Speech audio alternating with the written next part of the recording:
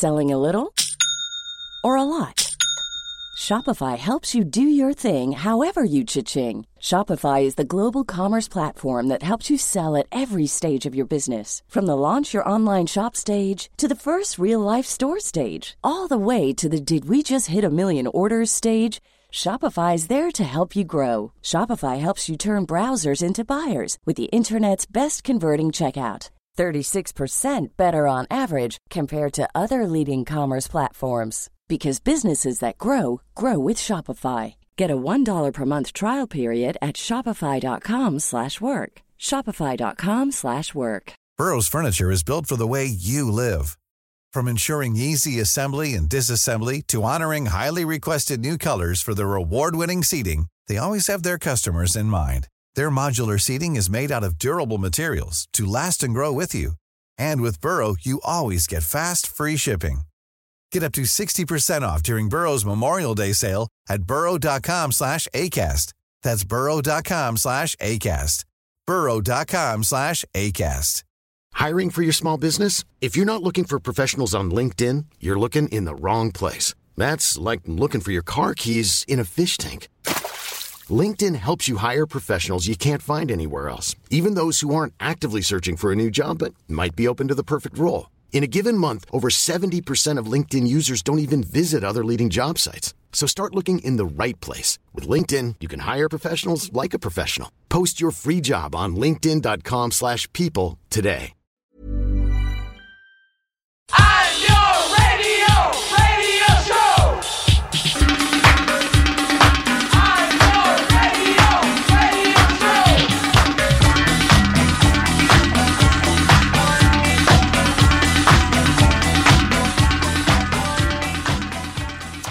Hello and welcome to the Nialler9 podcast. It is episode 92 of our little podcast. It is Niall Byrne here along with Andrea Cleary. Hi, how are you? How are we doing? Good. It is another scorching day in Dublin City. I have a tan. And, what are we going to be talking about today? Just a little album from the 1975. Notes on a Conditional form. No big deal. No. I'm sure, like I said at the start, I'm sure it'll be 45 minutes in and out. No problem. This won't be a long one. Don't imagine I'll have a whole lot to say about this, No. to be honest. We also have a chat with the Mary Wallopers, who we're going to be talking about in their other guise as TPM very soon. But first, what's been going on in the world of music? Well, I think a lot of things at the moment are concerned with festivals, trying to figure out what they're going to do with themselves. There are a number of initiatives that have happened in the last couple of weeks, basically in lieu of festivals actually happening, as we've been discussing. There was an announcement during the week that drive-in concerts, as they've been touted as one of the things to do, are going to take place in Limerick, Cork, Waterford and Kilkenny. Gavin James is going to play 2 gigs, a matinee and an evening show per day. And Busy. Yeah, so it's going to happen over in July once everything is opened up a bit, and it's taking place starting 24th of July in Limerick in the Green Park site near Dolan's, Cork Showgrounds in Cork Friday, July 31st, Tremor Promenade in Waterford on August 7th. Oh, must tell my mother. There you go. Oh yeah, she might have a little stroll down race there. course in Kilkenny on Monday, August 10th. So how is this going to work? So the details are that 250 to 300 cars, depending on the venue, will be allowed to drive in to this venue. The tickets are 60 quid plus fee per car of 4, and each 4 of those people are supposed to be from the same household. I'm not sure if they're going to police that or if they will be. There will be a PA, and Gavin James will be on a stage and he'll be playing, and you'll be tuned in to your radio transmitter. Now, what was interesting about this week, I was coming at it from a couple of different angles. I was interested to see, there's a few different ways of looking at this, and the way that a couple of different narratives that emerge from this. One is that Gavin James seems to be putting this on, or with the promoters who are MPI Artists and 360 Management. They're putting this on, it seems, largely. I was wondering if it was financially viable, first of all. And it turns out that they say, Mark Dunn from 360 Management got back to me on Twitter and said it wouldn't make a huge amount of money, but it would cover costs and maybe a little bit more. I think that's a 2-day. If you're looking at the breakdown, you're talking about 300 cars per show, 18,000 euro. We're talking about 36,000 euro. That includes they'll have to have toilets and stuff like that as well. Although you're not allowed to get out of your car, there's no alcohol available, so they won't be making money on a bar. And you can't leave the car to dance or hang out, only to go to the toilet. So, I mean, for a lot of people, I think, you know, there was a very strong reaction, and it's unfortunate in a way because, like, Gavin James to a lot of people would be considered fairly bland singer-songwriter music, and that's fine and that's grand. But I was almost interested to know if it hadn't been Gavin James, it would be somebody a bit cooler, what the reaction would have been. I'm sure that it's great. It's a family-friendly event. There's a couple of things. Obviously, it's not going to suit everybody.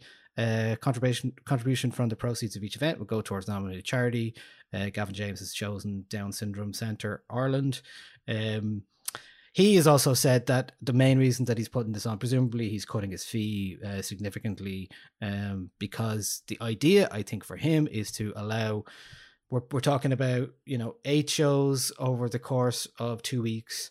And that will allow his backline staff and crew to get paid, security people, stuff like that, to get paid. Presumably the promoters aren't going to leave themselves high and dry either. So I just think it was interesting. I thought it was like, is this something that we could do long term, or is it like a short term, medium term gap? It's been an interesting thing for me to look into. I don't know. Like I think that in order for this to work, which now will be happy to be proven wrong, but I don't see it working. On a just as a gig goer, I think in order for it to work, we will have to completely recontextualize what the experience of a gig is. It means that half of the people in every car are essentially at a listening party. Like, they won't be able to see anything that's going on. Any idea? People in the back seat. People in the back seat aren't going to be able to see anything.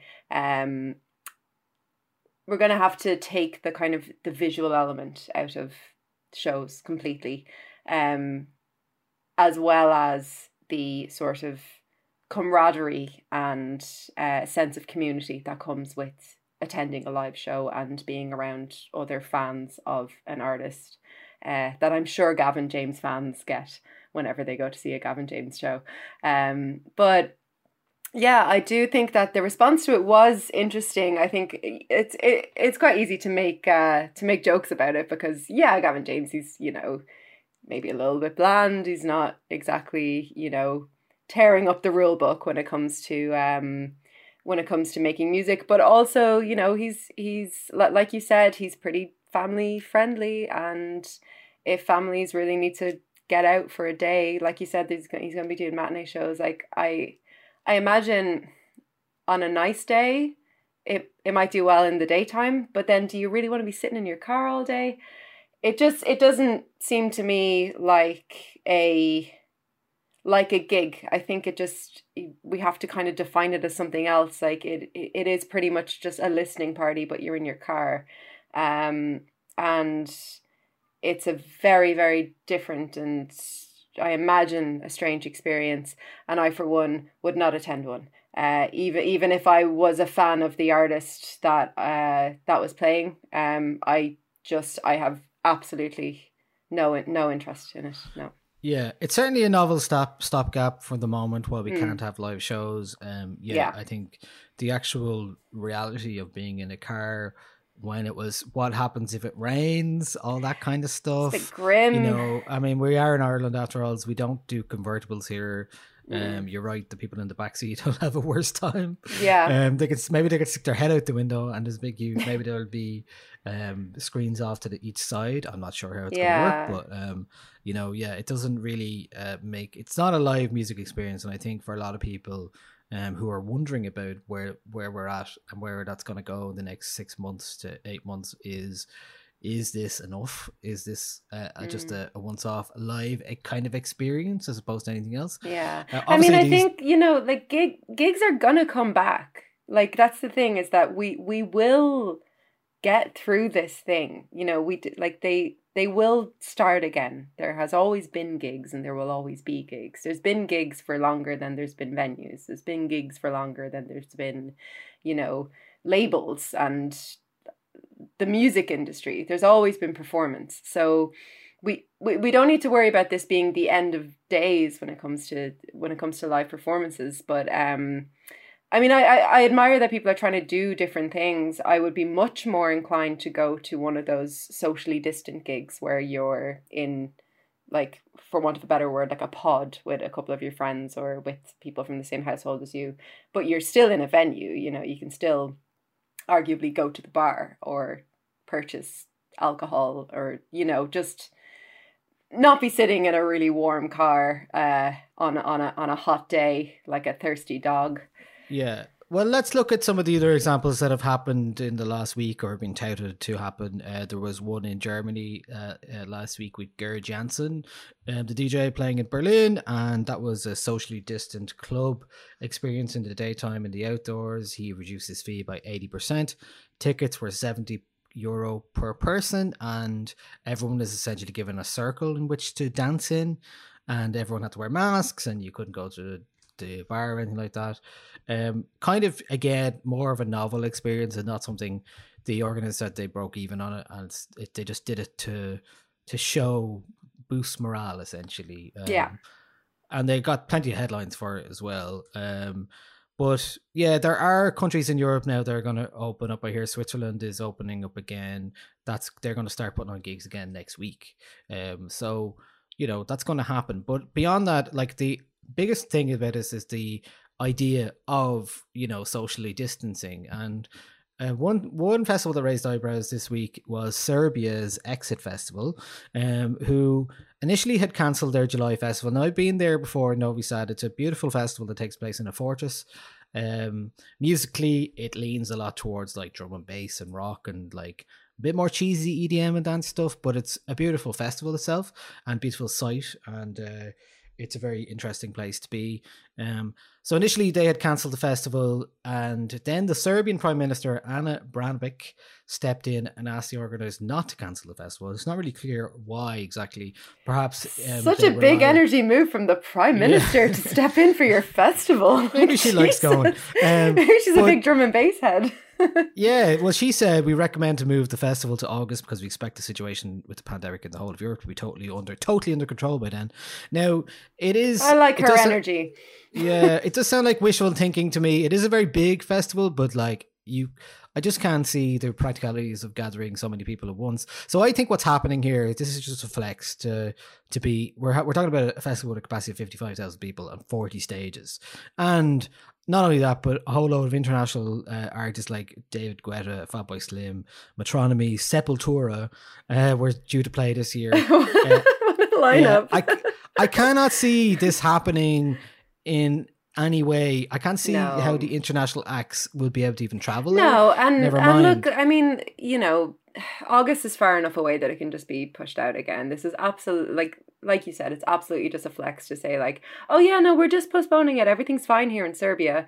But then, you know, when July comes along, it'll be pushed out until October or November. It's not viable. I mean, unless they just end their, whatever kind of procedures their country is following in terms of social distancing and physical distancing. But I mean, like, it's, I don't know.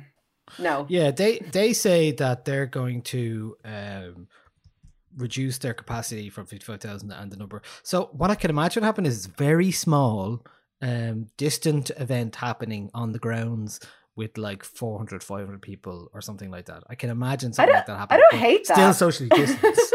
But yeah, but it's not exactly like they're still going to, it's not going to take, they've already said it's not taking place the same way that it's going to happen. It was due to happen. So that's one idea. And then we have also had, I mean, obviously in between all that, Primavera has announced its 2021 lineup, and they've added a load of acts to very that good well. lineup. Very exciting. I might even go, Niall. I might even go. I'm sure you're not the only one thinking about going. Sweating for a festival, I'd say. So there was also a Dutch collective called No Art who have outlined plans for a new socially distanced festival, and this basically takes place in a hotel. So each hotel room in this hotel called Sir Adam. We'll have a party in the room, and you have dinner in one of the exclusive locations. I love that. It's a 24-hour experience with art and music in Amsterdam, in-room entertainment and secret packages, a 3-course fine dining show, and a no art lineup on the Saturday, the 20th of June. Yeah, sign me the hell up. Why has nobody ever thought about doing a festival in a hotel before? That's an amazing idea. That's there you brilliant. go, and that's what they want to do. I love that. There was a festival that, or like a theme at the motel one at Electric Picnic that Orchard Teas put on, where they had like motel rooms and stuff like that. Basically, how this is work was social distance will still be in place. Each room of the hotel will be connected to a performance space called the Loft, while attendees will chat via Zoom. So again, oh no, now I hate it again. Never mind. But it says in-room entertainment, so somebody can come into your room and perform at some point. So there is some live element, but I'm not sure how that works. Oh, okay. I misunderstood what this is, and now I don't like it anymore. But I've just had a great idea for a festival. So, 2022, watch out. The Shelburne. I'm going to bring my idea to the Shelburne. There's a lot of empty hotels in Dublin at the moment, ironically, after the last year, everyone talking about there being too many hotels. So maybe some of them will end up turning into performance spaces, wouldn't that be nice? They're not going to give them to people to like live in, so... No, exactly. So it's time for a Reason to Be Cheerful this week. We have a pretty big Reason to Be Cheerful, and let's hear the song and then come back and talk about it. Reasons to be cheerful, part 3. Reasons to be cheerful, part 3. Reasons to be cheerful, part 3. Reasons to be cheerful. 1, 2, 3. So earlier this week, TPM posted a video on their Twitter, which we actually do talk. We have an interview coming up with TPM stroke the Merry Wallopers very shortly after our album of the week.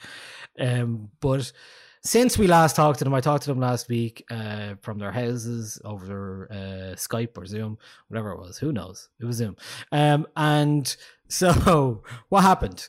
Well, the Gemma O'Doherty and her band of anti-vaxxers and John Waters and all put on a protest on Blackrock Beach, clearly flouting the coronavirus lockdown rules, all in aid of taking the country back.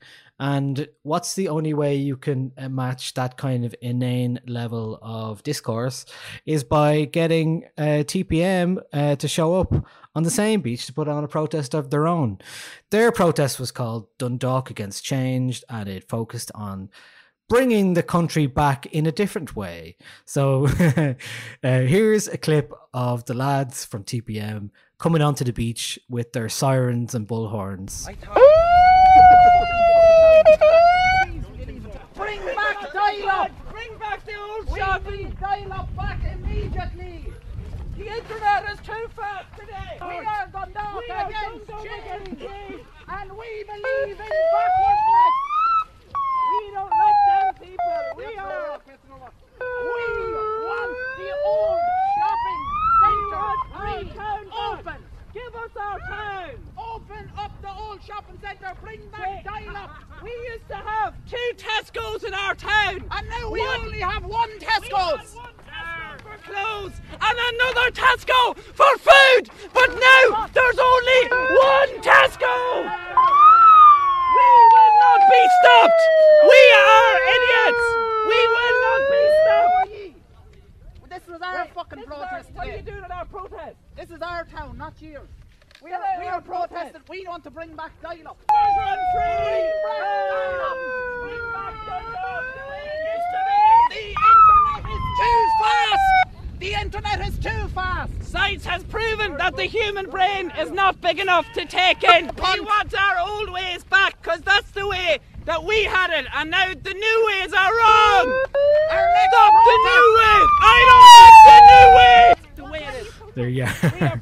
That's I honestly couldn't love them more in this moment. I just think it's so brilliant, like the chance of bring back dial-up, the internet being too fast, talking about how there's the the shopping centre needs to be reopened. The old shopping centre with the escalator needs to be reopened. Well, it's true. I mean, I had a spell in Dundalk. I lived there for 3 years in my very early 20s.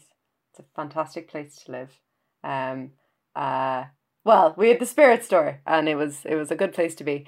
But yeah, it was just so it's just such a lovely thing to have done, and also I don't know if I could have done it. Like I don't know if I could have went down onto the beach and been such good crack. You know, it's fighting craziness with crack, and I love that. I think it really drew attention to how ridiculous these people are, and you know, it's not enough that they've been thrown out of the fucking High Court, and now they're like, there was about 6 of them down in Blackrock Beach, being like, take the country back, fuck off, you know. And so yeah, you always know you're doing a good thing when your satire is kind of like intrinsically linked or like unmistakable for the thing that you're satirizing. It's like, yeah, like then you know you're fighting against a cause that deserves to be fought against. These people are ridiculous. The Mary Wallopers are amazing. I love them. Up the lads.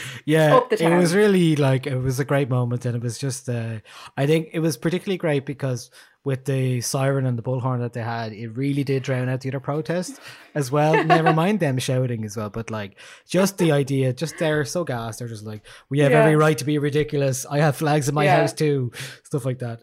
They're incredibly naturally gas lads. They are like completely gas lads, and I love them. Yeah, absolutely. And you can watch that on Twitter and Nialler9 at the moment.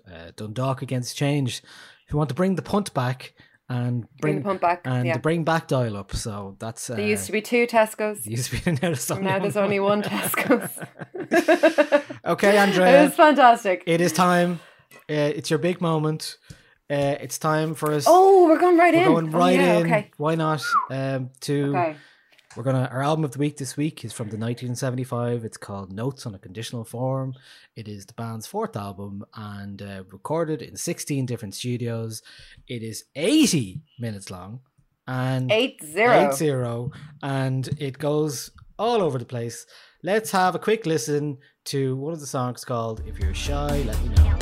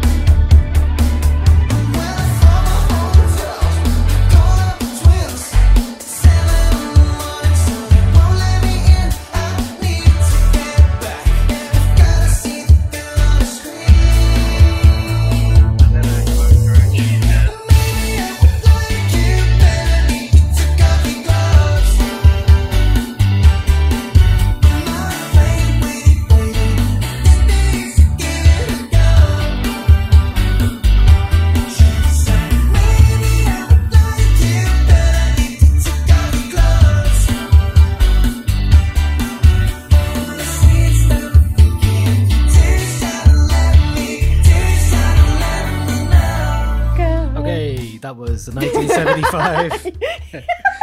You got me up very abruptly. I did. There was no easy way to do that. Well, I could have just told you. That was If You're Too Shy, Let Me Know from the 1975 album Notes on a Conditional Form. There are 22 songs on this.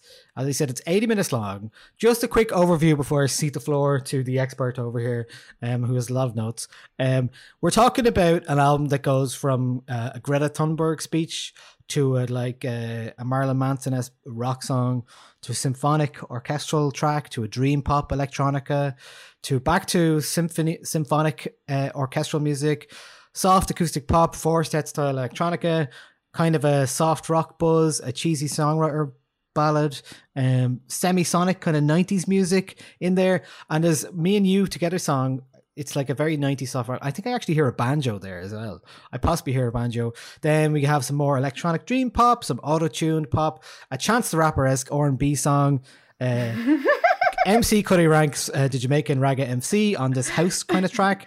That Oh song, yeah, you weren't expecting that, yeah, were you? no, it wasn't. And then full on 80s pop moment in If You're Too Shy, Let Me Know. Soft acoustic ballad.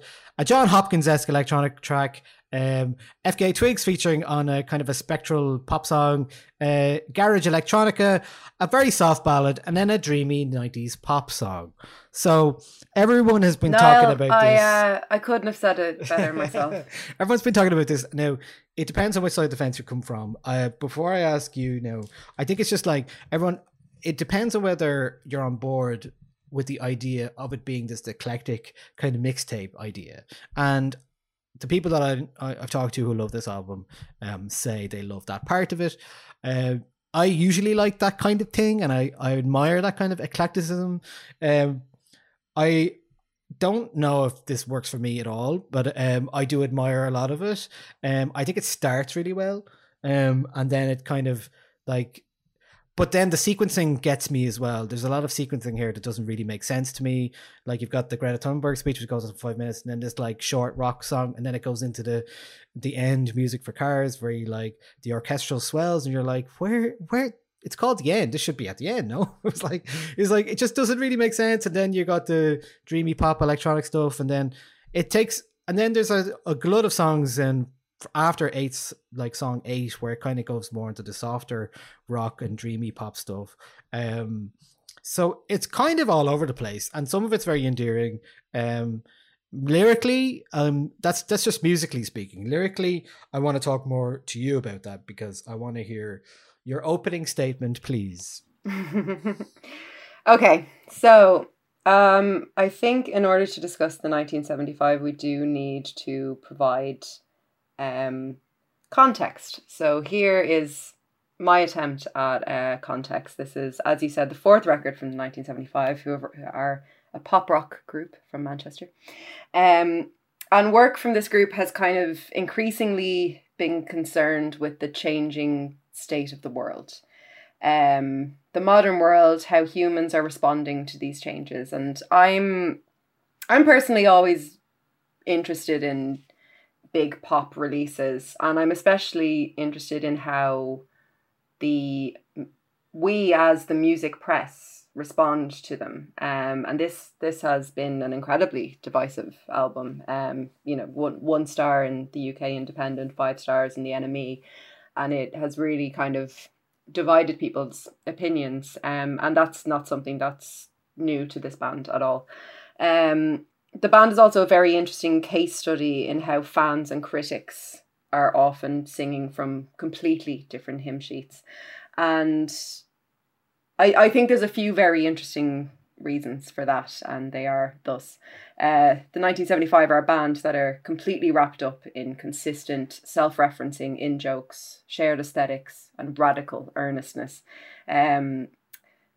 These are also very good indicators of a kind of a Gen Z parlance that we as millennials aren't intrinsically privy to, do you know?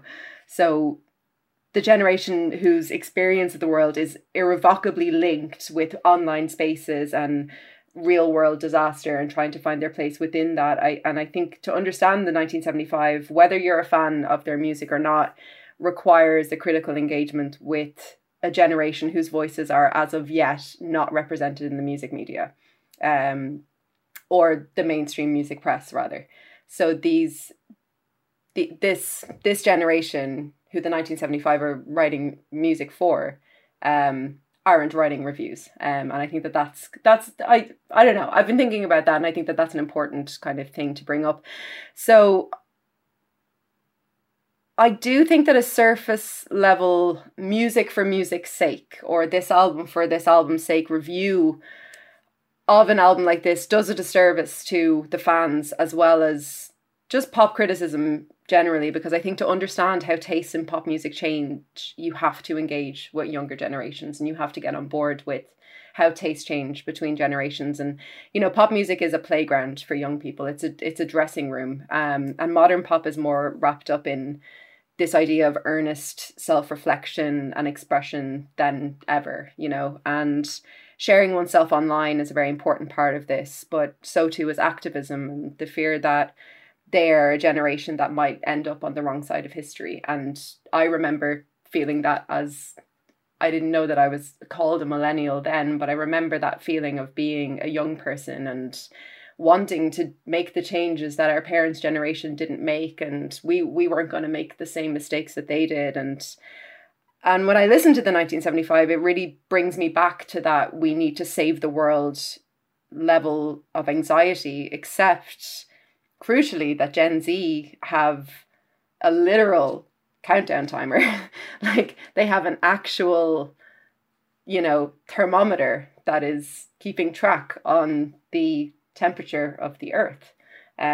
So it all comes a lot more to the fore, I think. So enter the 1975, I suppose, which is arguably a project that has tracked Matty Healy, who is the frontman and primary songwriter, his existential and personal anxieties ever since their first album. But this follows on from A Brief Inquiry into Online Relationships, which is their previous album, which itself was an examination of online space and activism and political movement and personal relationships.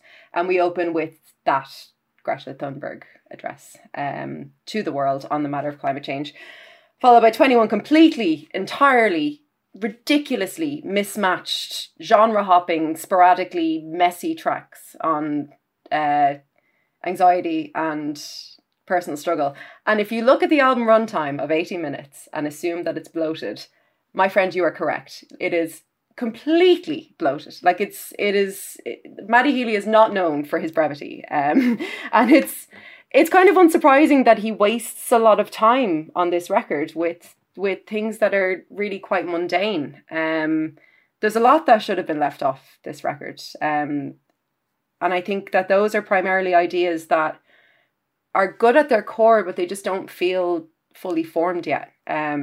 Jesus Christ, 2005. Jesus Christ, I Love You, 2005, 2005 Forever. God Bless America.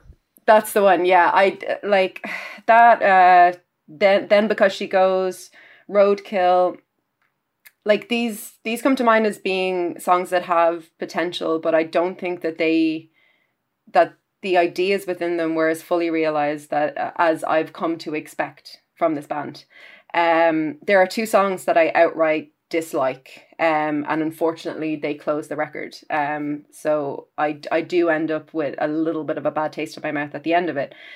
But what I like here, I like very, very much. And I believe that there is an excellent album in these notes. And I don't think that we should ignore that the album is called Notes on a Conditional Form. I don't think it's a treatise on a conditional form. I don't think it's a thesis or, necessarily a well thought out argument. I think that these are scribbles. These are sporadic ideas that they've just thrown together without any sense of kind of sequencing them well. And that is incredibly frustrating. Yeah, but it was already considered to be a companion piece or a part two, essentially, of their last album. So it kind of was always touted as this kind of like, oh, they have another album a companion album that's going to be released.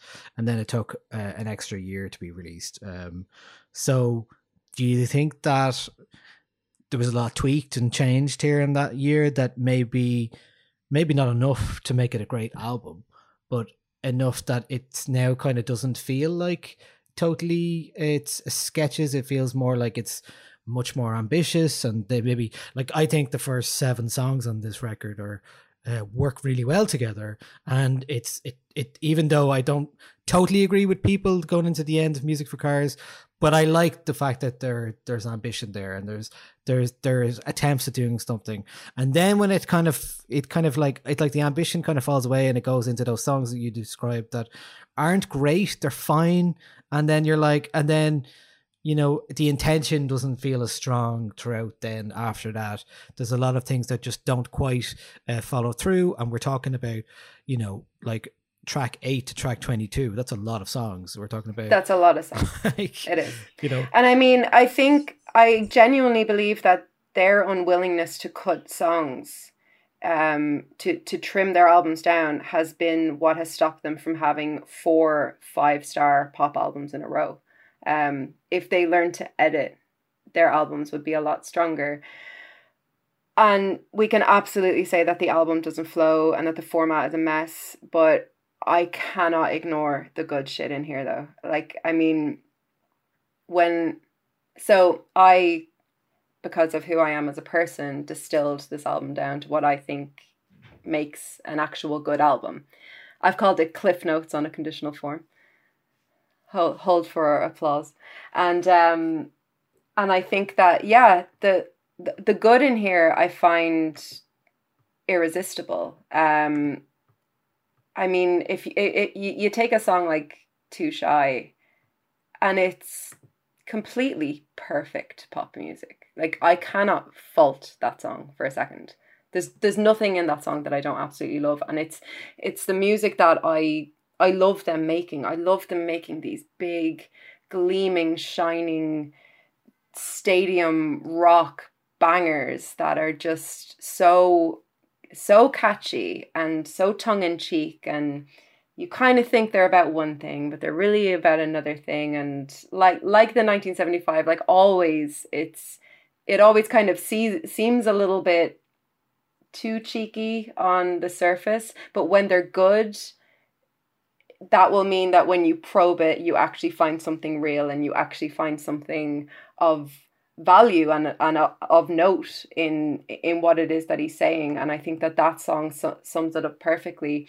I also really, really loved Frail State of Mind. I thought that was a really ambitious track from them about leaving behind the lifestyle that they kind of lauded on their first 2 albums when Matty Healy was going through a period of heroin addiction and living the quote unquote rock and roll lifestyle. But this is, you know, a complete kind of left turn into this minor key Burial MJ Cole inspired garage track, and the sense of opposition and duality within it is the thing that I tend to find most charming about them. If you think back to the previous album, It's Not Living If It's Not With You was a memoir of Matty Healy's time as an addict wrapped up in a love song, and this track, Frail State of Mind, is a closed door on the party lifestyle, completely wrapped up in a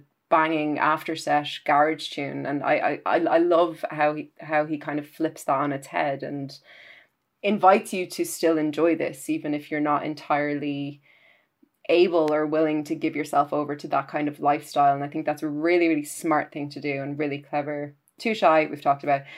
Having No Head is a later album track that I really enjoy. I think it's a really pretty slow burn. It's entirely instrumental, and it sounds to me like a science fiction soundtrack before kind of kicking into this really pleasant soundscape that is. It's very John Hopkins, that one, for sure. Yeah, it's very textural, and you know, if something sounds like a good John Hopkins track, I'm not going to be mad about it, to be honest. So it's probably time to give the drummer and also producer, George Daniel, props for that one, because a lot of those songs on this album, I mean, he is the producer as well, so that's all he's doing, and he's bringing that to the band as well, as opposed to just focusing on everything that Matty Healy does. You know, he's shining in his own way there.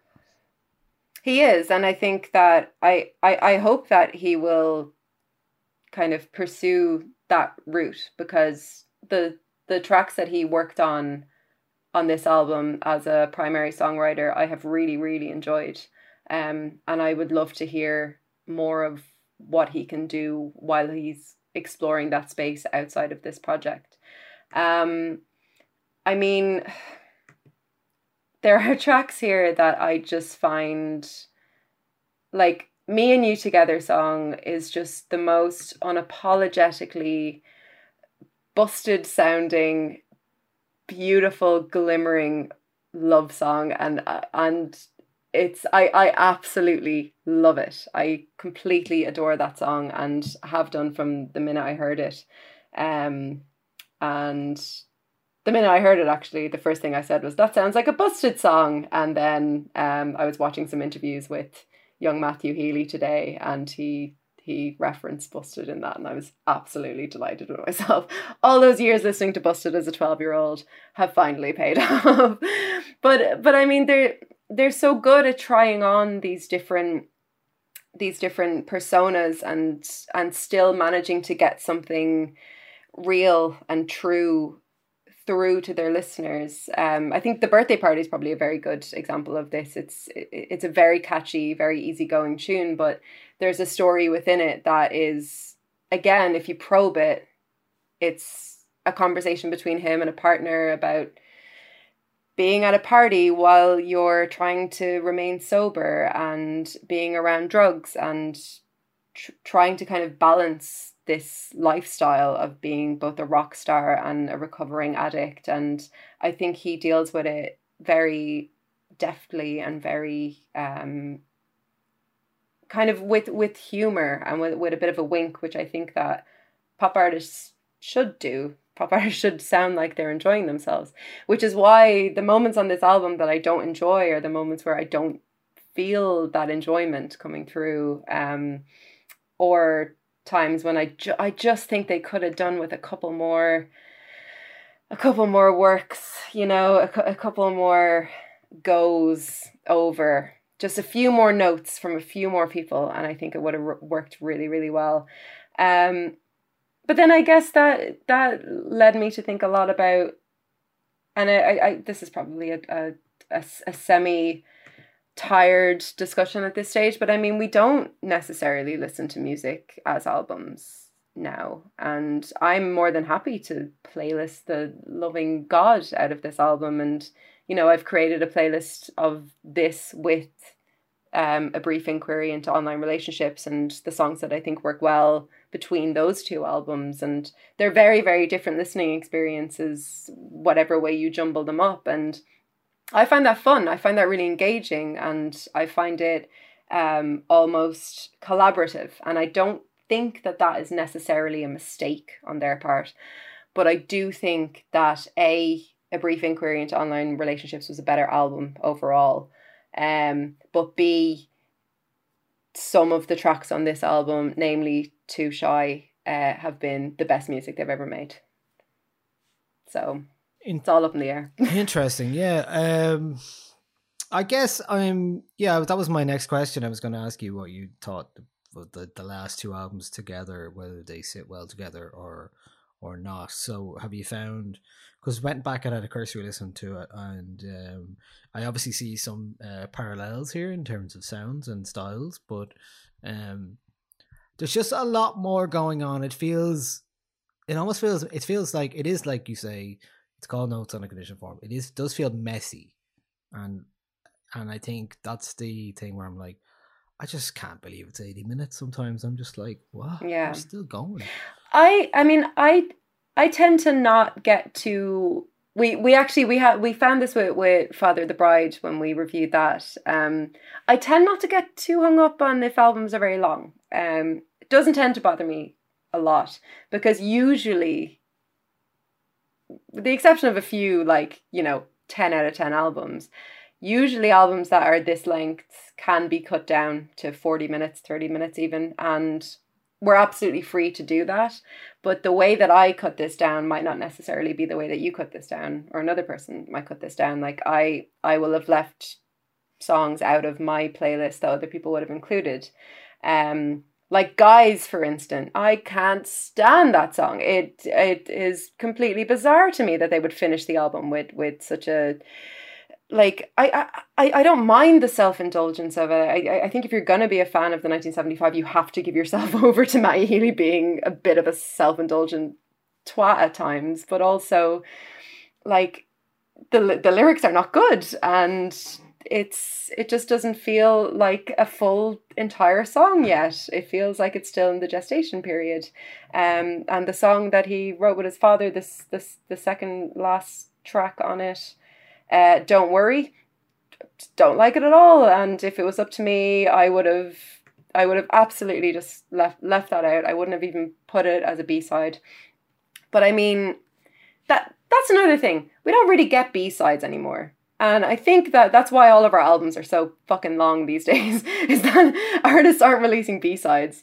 So we should probably bring that back, and then everyone could stop complaining about 80-minute long albums. But I mean, look, overall, I think that the 1975 will always be, to me, an incredibly interesting band. And I think probably because I misread them so much on our last review that we did. Like if you listen back to the review that you and I did on A Brief Inquiry into Online Relationships, I slated it. I did not get it. I did not understand it. And it took me time. It took me seeing them live. It took me a lot more time than I had given it at that stage. And it is by no means a perfect album, and nor is this.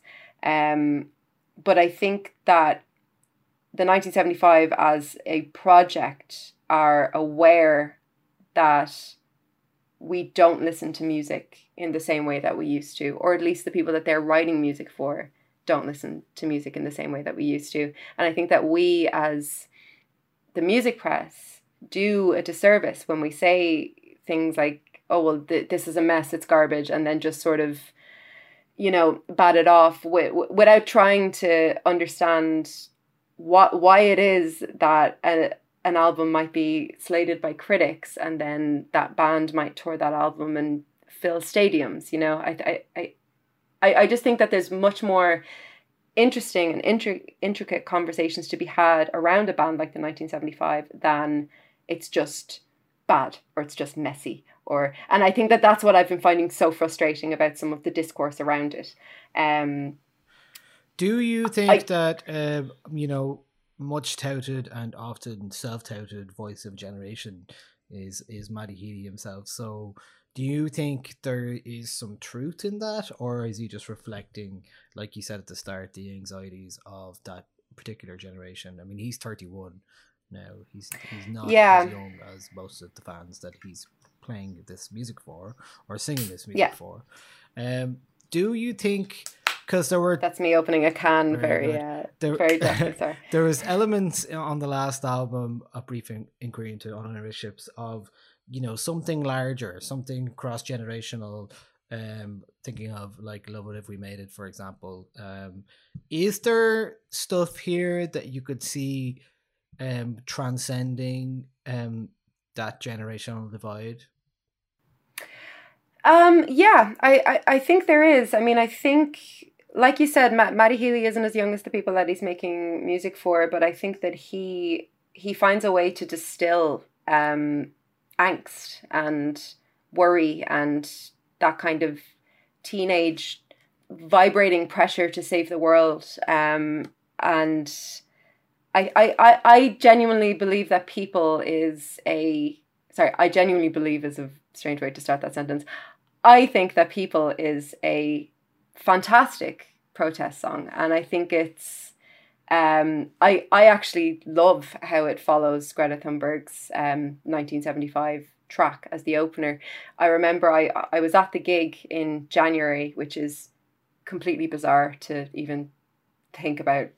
But anyway, or was it February? No, it's February. And they played the Greta Thunberg track in, I'd say, the first third of the set.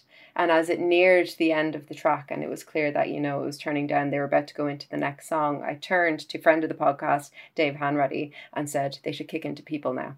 And they didn't. They kicked into Love It If We Made It, which was, it was the second best choice. But I was like, they missed a beat there by not kicking straight into People. And I think when I heard the opening of this record and they did that and then they kicked straight into People, I was like, yes, okay, they're saying something here. They're not necessarily, I don't think, claiming to be the voice, or he's not necessarily claiming to be the voice of a generation. He's just trying to be a voice. And I think that he gets across the mistakes that we make when we're learning, and he is such an earnest character in his learning about social justice movements, and he gets it wrong a lot, and he says problematic shit a lot, and he comes out and he apologizes a lot. And I think that that's very indicative of the generation that he's speaking to. Gen Z grew up online. There's no difference between online and real life for them. So Sorry, one interesting thing there in terms of like you're talking about the voice of generation, and he addresses it here on Roadkill about I took shit for being quiet during the election, and maybe that's fair, but I'm a busy guy. It's like, okay, I know, I hated that. It's like, I hated okay. that. I mean, I think he's probably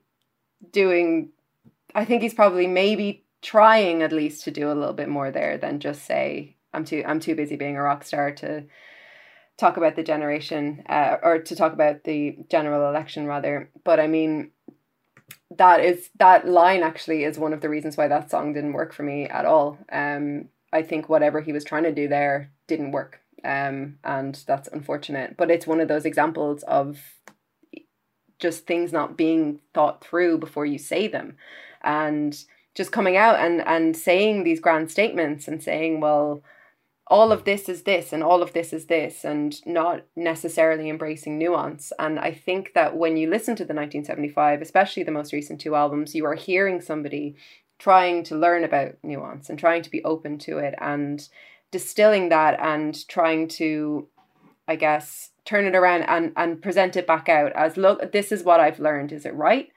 And he, as far as I can tell, seems very open to being corrected and very open to being criticized for things that are real and for things that are true. I mean, last year he made a statement that the 1975 will never play a festival again unless it has a balanced 50-50 gender balance on it. And these are things that he's figuring out on Twitter. You can see it happening, like you can see almost the thought process, and I think that kind of transposes quite well onto the people that he's singing about and singing to, which includes you and I to a certain extent. I mean, we remember a time before the internet, but our world is still now, you know, primarily online, and especially now is primarily online. But I don't think that.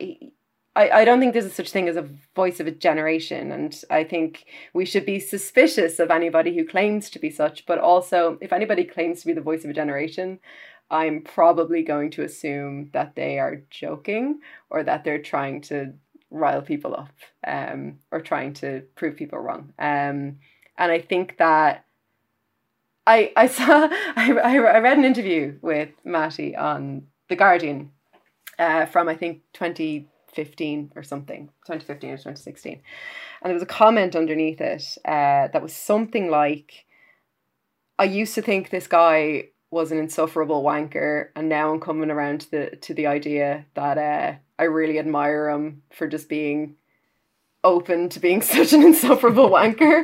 It's like, it's not like he doesn't know. Yeah. It's not like he's unaware of it. It's not like he thinks he's getting everything right all the time. And I think I said it the last time I think I said it actually to Luke when I was talking about seeing them live for the first time, that he does have this energy of a teenager who has for the first time just learned about injustice and is going around and yelling at people and saying, hey, do you know about climate change? Do you know about capitalism? And there's something a little bit, I think, pure in that energy, especially when you when you think about this activist generation, this generation who are tasked with saving the world. I mean, I guess like you need pop music to listen to while you're doing that, and why shouldn't it be the 1975? You know? Yeah. Okay, I can't add much more to that. I think you've contextualized that album brilliantly. So thank you for that. Thank you. So I think it's really up. I'll tell you some key tracks from it if people don't want to listen to the whole thing. I have made a playlist called Cliff Notes in a Conditional Form, and we will link it in the show note things. But some tracks that I would recommend checking out would be, I Think There's Something You Should Know, Frail State of Mind, If You're Too Shy, Let Me Know, The Birthday Party, Me and You Together song, Nothing Revealed, Everything Denied, What Should I Say, The 1975, which is the Greta Thunberg opener, and People are all, I think, fantastic songs.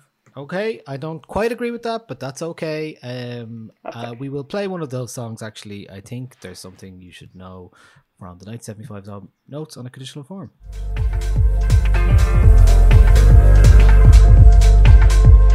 I think there's something you should know.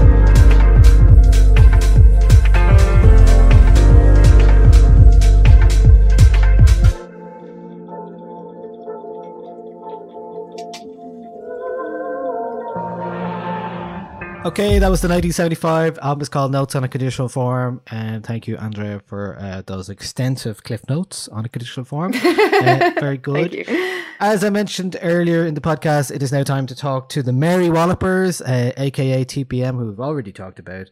The Merry Wallopers have been on the up since sometime last year. We did a couple of gigs with them. They're essentially a trad trio, and we talked to two of the guys, the Hendies from the Merry Wallopers. I guess most notably since March, they've been doing a lot of live streams on YouTube, and those live streams are the basis of what we talked about, and how they were one of the first artists to really make an impact in Ireland in terms of, along with the Scratch probably, in terms of live streams, and how it's become a big deal for them. And a lot of it's just about the practicalities of doing that, how they're finding it, and what they miss in the middle of lockdown. They were talking about, you'll hear now, them doing 150 gigs a year. So going from that to doing focusing on live streams has been a very different experience. So we will now chat to the Merry Wallopers and TPM about all of their live stream buzz.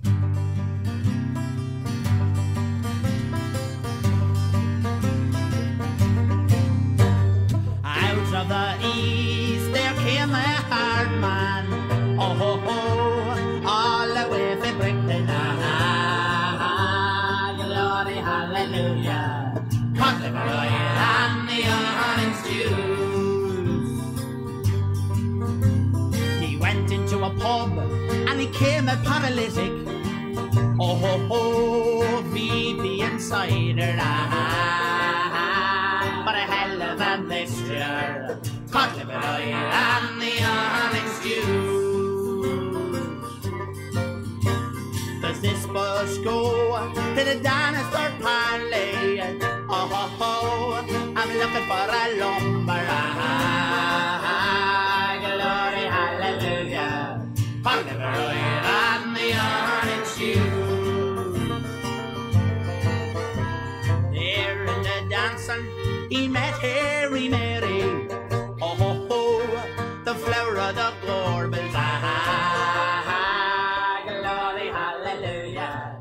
Contemporary and the orange juice. You've been doing the live stream stuff, and it's been going really well. And I guess I'm wondering, why do you think it's taken off really well for you? You were one of the first on Patrick's Day to do it. Do you think that had a lot to do with it? I mean, obviously you had some momentum as well from the last 6 months or so, for sure. Yeah. So what happened? To be honest, like I'd say it's partly just being on it so quick. Like I remember having the thought that we'd have to, because we play so many gigs. Like we're known for just constantly playing gigs, and we had so much momentum building up, and we had some great gigs coming up at St. Patrick's Day. Like we were supposed to be in Trafalgar Square and in Germany, and then we were doing Cork Opera House with Lankham and all, and they were all cancelled. So I remember when I first, even before they were cancelled, I was like, right, this is going to be a big change to our lives. So I actually started organising the live streams, like, I think before the gigs were cancelled. I think as well the fact that we built a specific space, and it's kind of like its own stage. The bar, you know, it's not just a house. It's not just us in our sitting room. Yeah, and you're preempted, like, you know, the thing that everyone else is missing, everyone that can relate to is, you know, a pub, an Irish pub. Everyone loves a pub. So we're all looking at your space with envy, going, here. Yeah, of course. There you are. See, like the whole thing is that we would have been playing gigs at least twice a week. We done for the last 3 years. We done over 150 gigs last year between the two bands. That was mental. And we'd have like a kind of like we'd miss the sessions ourselves. Do you know what I mean? So it was work just building the pub, and then, you know, there's a like, they feel quite emotional sometimes, you know, when we're doing the live streams. Like it actually feels like there's a lot of people there with us. You know, it's not so much like doing a gig. It's kind of actually more than that. It's like people we feel like people are so on our side as well, and we're able to do something. Like we get nice messages, quite emotional messages after every one of them, and it's kind of like there's something special about them. It's good that we can interact with people as well. It makes, like, the fact that we can essentially talk to everyone who's watching us kind of compensates for the fact that we aren't seeing loads of people in front of us clapping. You can see like there's a big stream of comments coming through the whole time. So then in terms of like playing and performance, how is it different? Then obviously there's no crowd. So, but like, does it change? How does it change your performance, or does it? Well, we're so used to playing in a session. Like we play a session every Wednesday in Tolls and Dundalk, and like that's very casual. Like, anyone can sing and all this, and it's kind of like sometimes people don't even like be listening to us because we're there every Wednesday, and our friends will come around and they're not going to be listening as good as we are. They're not going to be listening to us every Wednesday. They're not that good of friends. So it's a kind of an odd one. Like the performance is actually like, I don't think the performance has changed that much. I think we're just aware that people are kind of going through a kind of a shitty time. Everyone's going through a bad time. So we're kind of aware that there's something, like we get messages saying that we're helping we're helping make it a bit easier. The only thing that's weird about it, I think, is how much quieter it is. But again, like I think people commenting in kind of compensates for that, and you still get the same kind of an adrenaline buzz that there's loads of people. And you don't have to tell people to shut up when you're singing songs. So it's actually a lot better. Yeah, that's good. And then the practicalities of like the setting up the live stream stuff, like did you have help with that? Did you just know what to do? Yeah, so we originally the plan was to be just kind of like, I was like, we'll just organize it, we'll do the pub, and we'll just use our computers. And then we were looking at different cameras and what ways it could work. We have a videographer called Andrew McGahan, and he suggested another fella to us, Connor Lally, that came out with with a good setup, and it just took away some of that. I still had to learn about using OBS and stuff to overlay things and how to actually stream. So it was a steep learning curve, but it's a small crew. There's not a lot, and then we do the sound ourselves. We have to borrow some microphones and that. So it's all DIY. Like everything else we do, we just like learn it in a hurry. Yeah. But that's the thing now, like the whole world of music and everything else is using OBS and whatever else to figure it out. So you just have to start knowing about this stuff now. Of course. Yeah, it's not going to go away anytime soon. Like I suppose we're so used to doing everything ourselves, like with that DIY attitude, that the transition was so easy. Like we're always kind of at that anyway, just trying to think about the next way that we can learn to do something and make. Like you're not waiting for anyone else to to sort it out for you. You're like, oh, we do this, So like, and I think that's to your benefit as well, for sure. Yeah. Like we definitely were quick off the mark, like, Yeah, for sure. And I think with that kind of stuff as well, it seems like we're going to be doing this for a while, for sure. Like, absolutely. So in terms of when you did the first one, did you figure like, oh, we're going to be doing this regularly because it went so well, or you just thought like, I'll be once off, or? So we knew because it was St. Patrick's Day, and genuinely because it's a kind of a novelty. The first few weeks of the lockdown were kind of a novelty. People were like, oh, this is kind of weird, and it wasn't really grating on people so much. So we knew the first one would have more viewers, but and then we didn't even know if the second one would be that much of a teller as to whether we should just keep doing them. But like we retained a hell of a lot of the audience from the first one. So, and then the third one was the same. We got the same kind of viewership as the last one. So we'll just do another one. We're going to keep doing them because they're really like, fun. We like as well. playing gigs, and it's fun. Yeah, it's fun because we get to do, like, we don't want to do the same set every time we do one. So now we're like, this week actually we're just going through songs that we wouldn't normally get a chance to play because we're not having the same people come to all our gigs. Do you know what I mean? So yeah, it's kind of a weird one, but I can see it growing as well in popularity more than anything because we're gonna do other stuff as the restrictions kind of loosen more and more. We'll continue doing live streams because there's not going to be any gigs as far as we're aware for a long time. So we'll keep doing live streams, and that'll be in the form of ballad sessions where we'll be inviting other people down to our house. And then it really will be like a ballad session because we'll decorate maybe a different space and maybe build another pub or something, and try and just it'll be like a variety show, you know. But even like the way you had the guests last week with on the like your DVD and stuff like that, like it's nice little touch and a nice way to do it. But yeah, like you already have those guests in, you know, you're already doing that. Yeah, of course. Yeah, totally. Like that's another improvisation thing. Like that's actually just because working with what we had. We didn't know how to. So we know how to put a video onto the software to come up as a good picture with good sound. But then we were like, well, how are we going to be able to talk to them? Because we won't be able to see them because we don't have a computer in the room. So we were like, we'll just play them on a DVD player. Yeah, it's good. It works well. Obviously, you play a lot of gigs, if you were saying. Which one would you miss now at the moment, now that we're like, 8-9 weeks into this thing? A pub or a gig? Considering you've got your own pub. We do have our own pub, and we a lot of gigs are in pubs as well. See, the gigs are the best. I'm going to say a gig because it's the best of both worlds. Because you have like the gig, and then you have the pub afterwards, and a little bit of the pub before. Yeah, fair enough. So I'm going to go with gig. We missed so many like amazing gigs. Like yeah, I think it was more than anything. It was kind of the fear of like just being lost into obscurity because we don't have anything. You know, like we play so many gigs, and like we could have just stopped when the lockdown was like coming in, so we didn't, thank God. Yeah, and I think that's the feeling that every musician and artist is having now, is like this stalled, you know, even if you think if you're like, think of it in terms of a career or, you know, a trajectory, you're like, nothing is happening this summer, and that means that no bands are going to break through and play bigger stages. There's, like everything is just like put off and postponed. Yeah, everything is paused.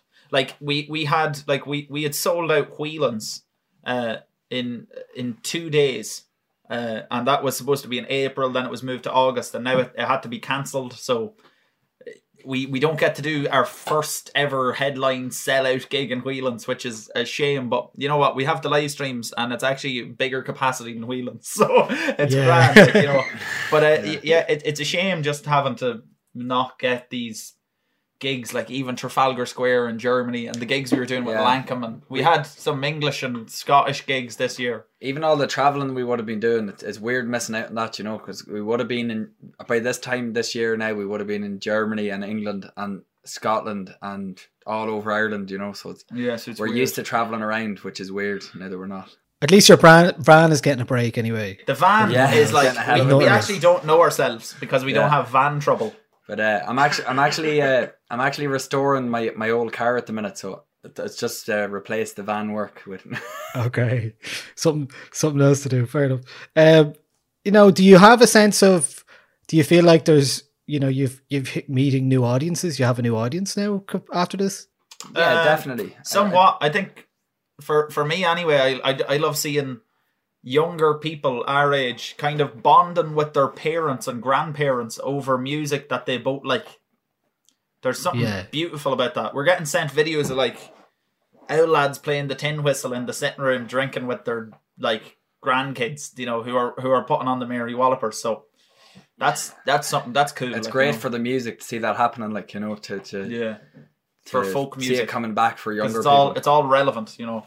Yeah, exactly, and it's been going that way for a while, and certainly, like, you know, the kind of music you're doing, like, is open for every age group as well. So it's kind of nice you're in that position. Have you been checking out other live stream stuff yourselves? Yeah, we watched we rewatched the Scratches live stream. It was great. I'm trying to think. Jinx Lennon had a live stream, and Sophie Coyle and Podge as well. Podge did a live stream. Post-punk Podge. Lemoncello did a live stream there. The other there's loads of great live streams. Like, there's just loads of live streams. It's actually handier. Like, we'd be seeing less gigs. You nearly at least you can watch more. At least you can watch more gigs. You know. Yeah, that's true. Yeah, you can get to see a bit more. And so, how often do you think you're going to do the streams now for the next foreseeable future? Well, so it was hard to organise it every time because we wanted to, like, we were concerned about the restrictions as well. Like, we didn't want to be putting anyone unnecessarily into harm's way, you know, because we know people that are at risk and stuff. And the reason we were taking it so slow at the start is because we were like, well, we don't want to just be having us all out to the house all the time. So we're leaving even more than 2 weeks in between each one. And we were all self-isolating anyway, so it made it a bit easier. But I'd say every fortnight now is the plan. So the 29th and then that'll be the next one, 29th of May, and then after that, the fortnight after that. So We'll see how it goes. we'll see how it goes. We're not working on a strict schedule, but every fortnight, if we got one done every fortnight, we'd get our ballad fix. Yeah, we'd get to see Sean as well. Yeah, Oh yeah, so he doesn't live with you, obviously. So No, Sean lives in town. Sean lives in town, But, unfortunately. it's good because we're all learning new songs and stuff. So, and any of the streams so far, whenever we'd all be together, we all have new songs to play, and Yeah, it's a good bit of excitement, you know. we really enjoyed the last live stream. Like, It was actually the most Yeah. fun so far. I think the last one. yeah, you're probably settling into it a bit more as well. You know, getting Yeah. more used to Yeah. that stuff and not. like I worrying think too the much. weirdest thing is like drinking pints in front of really, really, really bright lights. Yeah. There's something like that room is not a big room, and the light in it is like colossal. So we put the lighting down a little bit in the last one, makes it a lot easier, you know. Irish people don't like drinking in the brightness. Well, I mean, outside. Outside is Nice day grand. today. Outside is grand. You deal with it once you have a large group to do it with. But Yeah, that's true. Pint of stout for sure. Inside drinks. So, did you have any releases planned as well before all this stuff happened, or what was the plan on that front? We were kind of planning on recording an album, so we had an album kind of in mind, and then we were going to release some music videos, but we're just putting it on hold because we have other. We're just kind of learning new stuff and developing at the minute, and just letting it happen as it's happening. Because we have different avenues we could be going down at the moment, so we're not in a rush to release an album just now, especially when we're doing live streams, you know. Yeah, sure. You know, so what about TPM then? Have you any plans for TPM? we're gonna do a live stream with TPM, yeah. With TPM, yeah. But after that, I'm not entirely sure. We'll see what happens. Yeah, we're just kind of waiting to see what happens with everything now that the country's in lockdown. We kind of went into our own little lockdown, but yeah. Like, to be honest, it's probably the less, like, we would have been out of our house 4 days of the week for 3 years, and now we're actually just in our house all the time, and it's a great, like, if this wouldn't have happened, we would not have slowed down, and actually it's so important to slow down. Every year we say, like, oh, we're not going to do that amount of gigs again. That's madness. Like, we're wearing ourselves out, you know, and our health was genuinely being affected by it. So it's great now. We're actually probably healthier than we've ever been at the moment. So have you found it manageable enough then, the lockdown stuff? I think so, yeah. But there's a lot of people that are in an awful worse situation than us, you know. So we're lucky enough that we've been able to adjust. You know, not everyone can do that. Yeah, so we're lucky that way. Yeah. We're actually kind of all right with it, you know. And we live out in the countryside, so you know, I think living in town might be a bit different because, you know, it's just fields around us. It's a great place to be locked down our house. Yeah. Like, so. Do you get a sense that you know, the value of music is a bit more obvious to people now that, you know, it's, you know, you're asking for donations and stuff. People are have had to do that because there's no other way of getting money. So, you know, I mean, everyone has to live. Everyone has to keep things going. So, yeah, we're big advocates that a musician should be, like, paid the same way as a tradesman. Do you know what I mean? Like, it should be just simple. It's not like it's not fair, this idea that there gets to be 10 pop stars a year and they get millions and millions and millions, you know, when they're not even the artist is never the one getting the millions. It's almost like you're just like, there's this romantic idea that you're struggling and you're not doing anything, or you're just amazing and you're... Yeah, so it's like two polar opposites. You can't just be getting along fine. But yeah, we've always actually been coming around to the idea of stuff like Patreon and paying what you think you want to pay an artist, because it means you don't block off any music for anyone who can't afford it, and the people that can afford it pay you. So it's like I don't have a problem with that. Like when I buy stuff on Bandcamp, I always pay whatever I think, you know, I can afford and all that, and try and give as much as I can. And it's actually a better way. Yeah, like, well, even there's no middle people there, you know. Even traditionally in Irish music, like before the idea of a pop star, musicians were just people who travel from town to town, and they'd be taken in every town and given food and money and everything, and they just play music and bring stories and then move to the next town. And it was just like being, I don't know what, like it's a job, whatever. You know? It's just a job. So. And that's the way, like, especially the music that we're doing. That's like that's the crack of it, is that we're uplifting people, and it's like, it's important, you know, to feel good. Like, seeing the messages that we're getting after live streams is absolutely like mad. Like, it's brilliant. You know, there's nurses and people working on the front line that send us messages after saying, like, when they get home they watch it and they're like, you know, it makes their life a bit easier, which is like exactly what you want your music to do for people. Oh, if it be a girl child, send her out to nurse, with gold in her apron and with silver in her purse. If he be a boy, let him wear the jacket blue and go climbing up the rigging like his father used to do. And it's home, boys, a home. Home, I'd like to be home for a while in the old country, where the oak and the ash and the bunny rowan tree are all growing green in the North Country.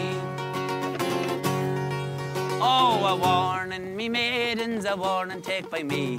Don't ever let a sailor by an inch above your knee, for I trusted one and he beguiled me. He left me with a pair of twins to dangle on me knee. And it's home, boys, home. Home, I'd like to be home for a while in me own country, where the oak and the ash and the bunny rowan tree are all growing green in the North Country. Thank you to the Merry Wallopers and indeed TPM for providing us with a lot of laughs and nice chat this week. Lovely lads. They are doing a live stream from their pub in Dundalk, home pub in Dundalk, this Friday night. That is tonight if you're listening on Friday the 29th of May on YouTube. So that's a good 2-hour show, and you can check that. We'll be hearing a lot more from them for sure this year and going forward. Okay, it is time for Songs of the Week now. Our first track of the week is from Phoebe Bridgers, and it is called I See You.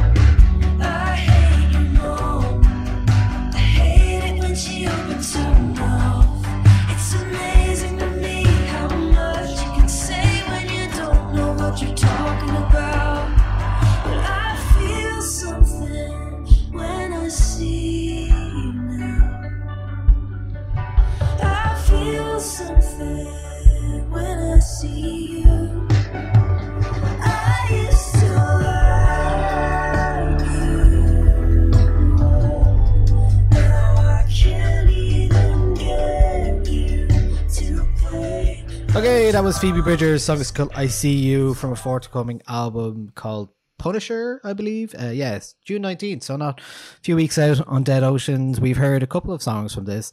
And indeed, she was on the 1975 album as well. A very sweet turn from her, even though actually I didn't mention how much I hate the lyric in that song about if we turn into a tree, can I be the leaves? Anyway. I hate it. Why is everything so on the nose in that song? Just give it another pass, guys. Yeah. So Phoebe Bridgers is a bit more subtle in her ways. We've heard the song Kyoto so far, a song I really love.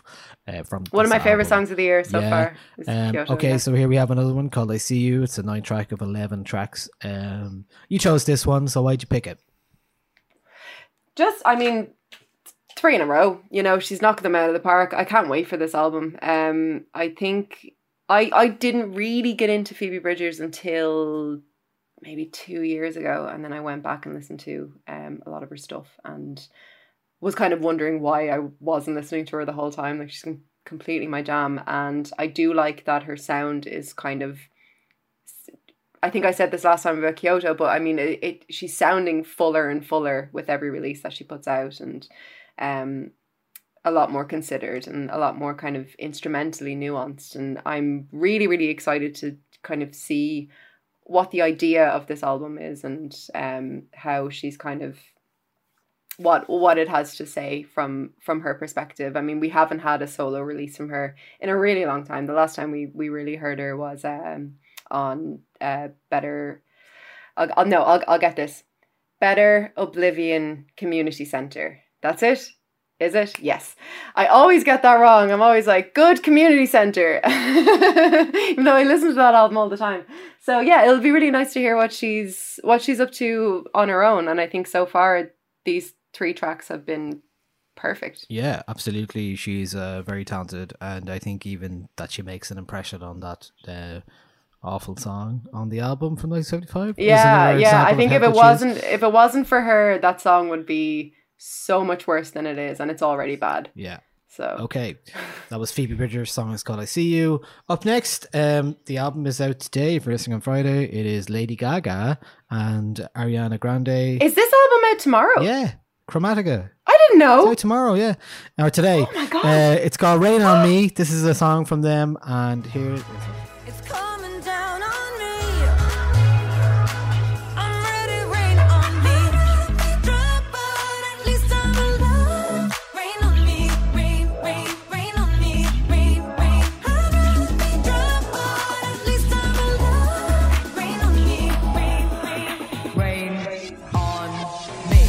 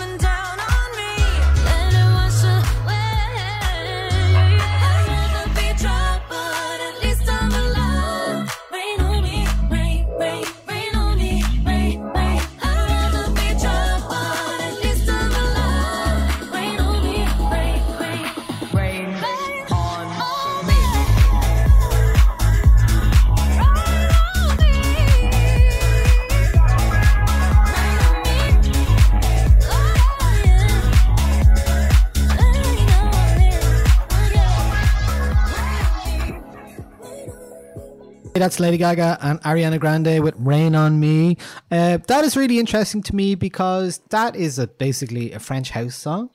And right. What is interesting is that she is not trying to hide that because she put up a playlist on Spotify called Welcome to Chromatica featuring a load of songs, including Roger Sanchez, Another Chance, Cassius. Oh, what a song. She's got Touch Me by Rui da Silva, New Order, Confusion, Horny, Moose T, Crystal Waters, Gypsy Woman. She's got all sorts of Hideaway by DeLacy. This is all of the dance music Yeah. that I loved when I used to listen to dance music. Yeah. Like that was, So that's my jam. We're talking That's my- mid-90s bangers here. And she also had Yeah. another song out today, just before the album or came out, or it called with Blackpink, called Sour Candy, which sounds like Push the Feeling On by the Nightcrawlers as well. So I'm interested to hear what this sounds like. We might be talking about it next week, I think.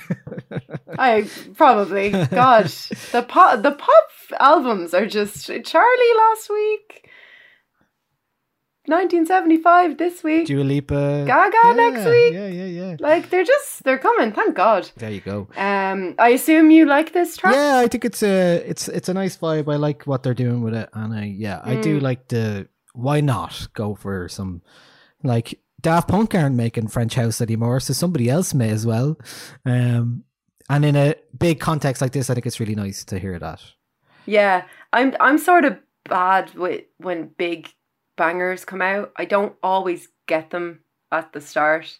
I think I don't know. I need to examine why I come to big bangers like this with a degree of cynicism, because I want to stop doing that. Yeah, I get that as well, but I think it's just sometimes there's just like when things are thrown at you, especially from like the big labels and stuff, sometimes you just kind of go, it's another new track. And it's not necessarily like what I would have imagined a Gaga Ariana collaboration to be, but the more I listen to it, the more the more around to it I come. Like I think it's just pure, unadulterated pop, and I do find myself really wishing that I was in the club. The club and just having a little bop, like, and I think it's a really nice message from two pop stars, two women who have been through a lot in their lives separately, and just coming together and having this sort of, I suppose, cathartic moment, and I think good pop songs are usually about catharsis, so yeah, like you said, why not? Yeah, and she already released Stupid Love, which was another great pop song from... I prefer this to Stupid Love. Yeah. Well, that sounded really good. I remember Simon played it at one of the Lubo live streams early on that we did that in March. And I was like, that sounds really good. It just sounds great. Yeah. And same with, like, you're right about that. Like, it took me ages to... I think it took for me to hear the Dua Lipa album to realise that the other songs that were released before were really good. And I was just like... Yeah. I don't know why that is. I don't know. There's something worth examining there, though, for sure.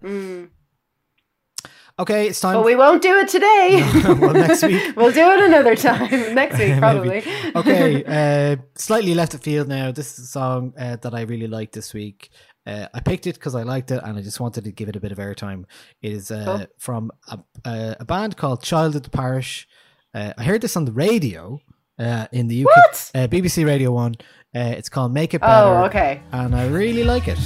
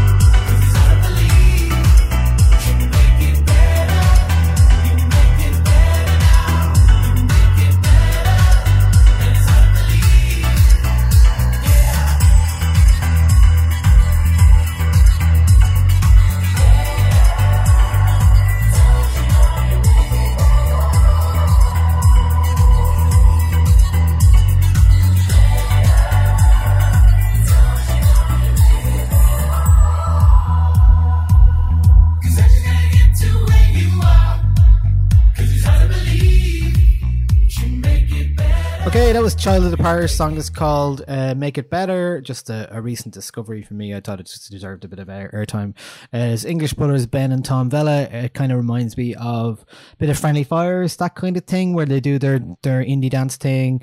And there's a collaboration Bit here. of Justice as well. Yeah, maybe a bit of that. I got some Justice kind of vibes disco, from indie disco, psychedelia stuff. I like it. I like it a lot. You can hear it. You'd hear this in Workman's for sure. Yeah, you would. Yeah, on a good night, like if it ever opens again. No. Sorry. Yeah, it's just a song I really liked, and I wanted to give a shout out to. Really, I guess both of my choices this week are a bit like that. Really, the others. I liked this a lot. Yeah, it's just a nice like summery indie pop song, indie dance song. I was like, yeah, I'm into this. This is on our Nialler9 new music playlist on Spotify, so you can listen to that right now. And our final song this week is actually, I mean, it could be a bit sad because it is prompted by the death of the performer. And it's not a new song by any stretch of the imagination, but you will know this song if you spent any time around a radio or anywhere really in the last 20 years. It is by Maury Kante. You will know this song if you spent time anywhere in the past 20 anywhere years. near a radio or okay. or that's what I said. Yeah. I just want to break that down. Yeah, no, near a radio. I didn't know this song, but I have admittedly been living under a rock. Okay. Genuinely. Well, I don't know. I just feel like this song has come back a load of times with like club mixes and stuff like that. Okay. I will play it first and then we'll talk a little bit about it. It's from Maury Kante. It's called Yeke Yeke, and this is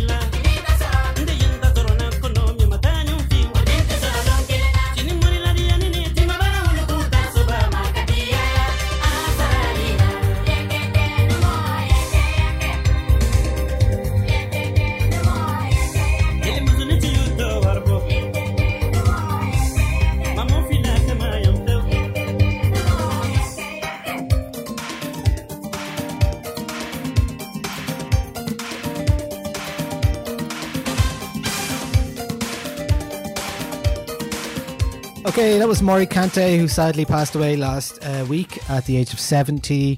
He left us with that beautiful song.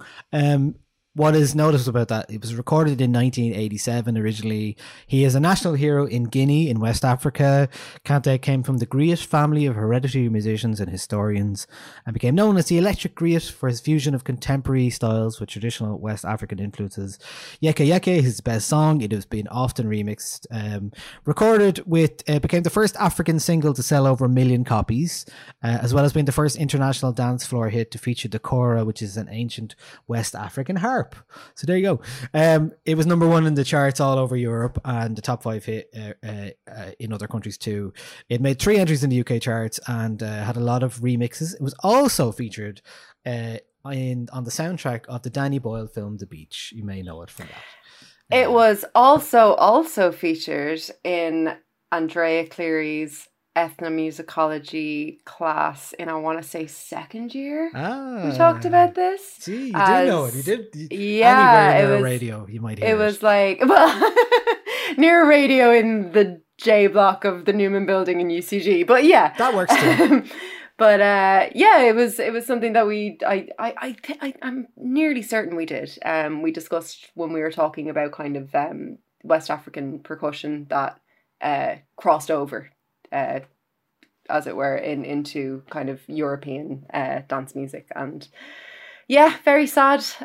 But what a tune. Yeah, you know, absolutely brilliant track, and it still sounds like fresh as well. And yeah, just one of those things worth celebrating as opposed to being sad about, you know, a guy who like our Kraftwerk conversation a couple of weeks ago. Exactly. Yeah. So yeah, just wanted a nod to Maury Kante and Yeke Yeke. If you do want to hear that on a live stream this weekend, sure, lock into Lumo. I'm going to be playing that song, I'm sure, on Saturday. We're doing a Lumo live stream on Saturday night. So that's it from Songs of the Week. Do we have any other business this week, Andrea? I can tell you that I've read no book. Well, I'm making my way through the Harry Potters again. I'm on Goblet of Fire now, which is very fun, and I'm just really, really enjoying it. It's been actually a really comforting activity to do, is listening to those audiobooks. I've been listening to Denise Chila's new track, which is out today, premiered on Nialler9.com yesterday. It's called Chila. It is a tongue-in-cheek, fun, dancey explanation on how to pronounce her name. And everyone should listen to it. She's an amazing woman. And I have a interview with her this Sunday in the Sunday Business Post. So look out for that as well. And what else have I been listening to? Not a whole lot else, actually. Reading, watching, listening to. Oh, I watched Knives Out. Oh yeah, what did you think? Have you seen it? I've seen it. Yeah. I loved it. Yeah. I thought it was tremendous fun, fabulous fun, lots of twists and turns. I just wasn't expecting to like it as much as I did, and I thought it was brilliant. How did you find Daniel Craig's accent? An absolute joy. Just he was having so much fun. He was just he was really, really, really enjoying himself in that part. And I mean, the man has played Bond, so you know. But I thought it was really, really great fun. You know, it doesn't take itself too seriously. It completely, you know, is inspired by and indebted to like Poirot stories, of which I am a huge fan, and it's just so much fun. There's no other word for it, and it's just fun. It's a bit of crack, don't need to. It's not that deep, you know. It's just. I know it's good, but there are parts of, you know, about class and all that. It's very interesting and it's nicely done. Yeah, sure. Yeah, absolutely. Hammers too heavily in terms of the point, so I enjoyed that. I have only been watching the rest of the Michael Jordan documentary, The Last Dance. I finished it this week. Very, very good. I would recommend it. Is it? It is a very fascinating. The Dennis Rodman episode is great, just talking about managing a big character and how Phil Jackson did that. And then Michael Jordan, with his many grudges, the man holds many imaginary grudges. Kind of Oh, does bizarre. he? Yeah. And then it kind of... Who does he have a grudge Oh, against? anyone who said anything to him who was on a different team, even no matter how innocuous or otherwise, he basically used it as an excuse to go and like, oh, I'm going to score more points than you. And the other guy was like, I didn't even say anything. Like, there's loads of those Right. kind of things. He would use this as fuel to like fuel his performances and stuff like that. But it also does explain a bit more why, if you remember back in the day without any context, why he went off to baseball. It basically What? he went and played baseball for like 2 years when he retired the first time. Yeah. But the reason really is because his dad died. His dad actually got like murdered, and it was essentially his way of coping with the grief of it. He went off to become a baseball player because his dad loved baseball and stuff like that as well. So it was just this bizarre thing that he hadn't really wasn't very obvious at the time. I mean, I was very young to be thinking about that, but I didn't really know that at the time. But yeah, really Who interesting. did he play baseball for? What team did he play Oh, I can't even remember. They were like Okay. not even a big city. Who did he play baseball for? It was it's like hold on, Michael Jordan. I'm very sorry I put you on the spot there. No, that's fine. I wouldn't be able to remember. It was a real small team, and I was like, why? How? Who did? And he play what was for? he good? Yeah, apparently he would have been really, really good. He started playing baseball when he was younger, but he never really. I mean, I sound like I don't know what I'm talking about, so don't mind me. Sure. Have you ever watched a whole baseball match? The Birmingham Game? Barons? No, I have not. No. I tried to sit through a whole one once, and I found it. I liked all the bits when the sport was happening, Okay. and then, but good God Almighty, do the Americans know how to stop fun for Yeah, ads? They do indeed, yeah. They're very Well, good at that. If you're in the stadium, that's when you go get beer and food and hang out and chat. So it is pretty much a Ridiculous. social occasion. Yeah. Yeah, I don't know. I've never been. The other, in speaking of sport, the Premier League is back in June 17th. Apparently, so Yes, yay. it is. I meant to bring that up earlier on Reasons to be Cheerful. I only saw that literally 5 minutes before we started recording the podcast, and I'm beaming. What's the story? Are people going to be in the stadiums or what? No fans in stadiums. Right. All the remaining 92 matches, they're all going to be played without fans. I don't know if you've seen any of the German league, the Bundesliga one, but they've been piping some fan noise into the crowds and stuff like that. Oh, I hate that. And I think people are kind of feeling it's a bit weird, maybe. But No, I don't like that. don't I mean, we've watched football matches with no crowds before. I watch women's football. I'm used to not hearing a whole lot of crowds.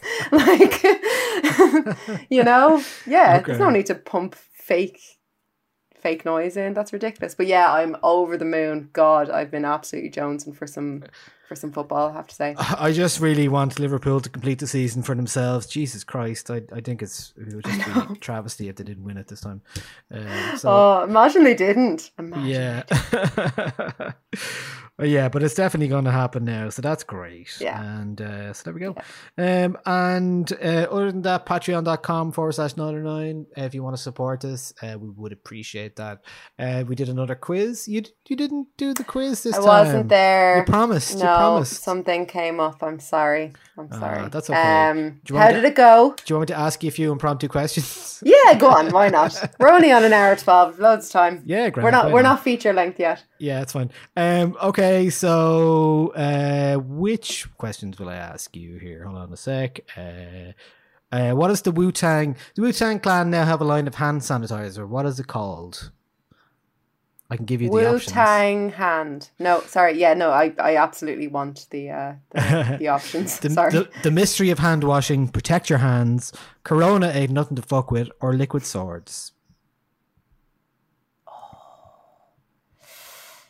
I'm going to say liquid swords. It was protect your hands. They're all terrible names.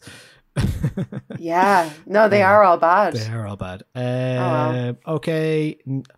You missed the Hosier image round where I photoshopped Hosier's face onto famous people. Unfortunate for you. True or false one. True or false, Justin Vernon, aka Bon Iver, once spent a summer selling phones on Air Square in Galway. True. It is true. He did do that. Otherwise, that's a very inventive question. It is, yeah. Before Blur, Damon Albarn worked as a mime artist. True or false? True. It is true. The Eurovision Song Contest, which was placed last weekend, but can you name the Irish entrant? No. Leslie Roy. Was. False. Okay, and then one more. Two more. Hold on.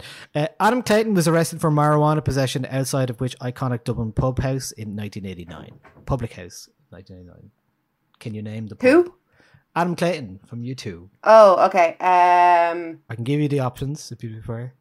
Yeah, go on. Whelan's, Grogan's, Johnny Fox's, or the Blue Light? I'll say Whelan's because that was my initial thought. Okay, it was the Blue Light. Up in the mountains. And finally, true or false, John Lennon once bought an island off the coast of County Mayo. False. True. It is true. What? Yeah. He bought an island off the coast. Does he still own it? Well, he's not alive anymore, so he does not own it. No, but I mean, does his estate still? Does Yoko own it? The planning permission lapsed, and it was an uninhabited island that he planned to build on it. I think it went for sale. We had all of our islands firmly within our own grasp. Well, I mean, I think the locals. It's near Inishturk. I think a lot of people the locals just put their sheep on it and stuff. But he plans to build. He never did, and it went on sale again in 2012. So there you go. Right, that's everything from us this week, right? That's it. Yeah. Okay, we'll be back maybe next week talking about the Lady Gaga album and whatever else happens in the next 7 days. Who knows? And in the meantime, have a great weekend and enjoy the sunshine. Thanks everyone for listening and being great and messaging us and being all supportive and nice. Does mean a lot. It does mean a lot. Thank you so much. And apparently, if you leave a review on iTunes, that's still a good thing to do. So if you want, I know everyone always asks that in podcasts, but if you want to do just say a nice thing, and that's it. Just leave it at that. Very short, lovely. Do that. Right. Our closing song is from the Dublin producer Sam Killeen, aka Senu, and the vocals of Cueva de Barra of Wyvern Lingo. It is a song called Thought I Saw You, which came out this week. Senu Music on Instagram if you want to hear more. This is a great track. And Andrea, thank you so much for your extensive clip notes on our conditional form. And thank you very much for listening to them. Sure. It was enlightening for me as well. So thank you very much. And this is Senu with our Thought I Saw You featuring Cueva de Barra. Bye. How we let it get this way? I wasn't ready for this pain. But you will never find me. You will never find me now. How dare you say to me, you love me? Are you kidding me? Now there's a river in the street where shit is sweet my feet right off the ground. I spilled too much of my heart. Casually surprised, body spill out of blood.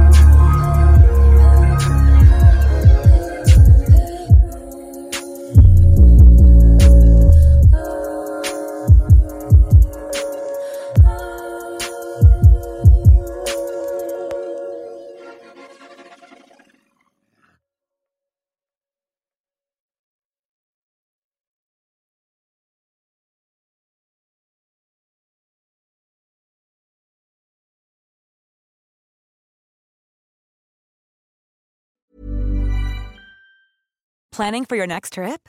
Elevate your travel style with Quince. Quince has all the jet-setting essentials you'll want for your next getaway, like European linen, premium luggage options, buttery soft Italian leather bags, and so much more. And is all priced at 50 to 80% less than similar brands.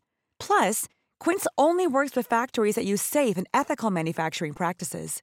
Pack your bags with high-quality essentials you'll be wearing for vacations to come with Quince. Go to quince.com/pack for free shipping and 365-day returns.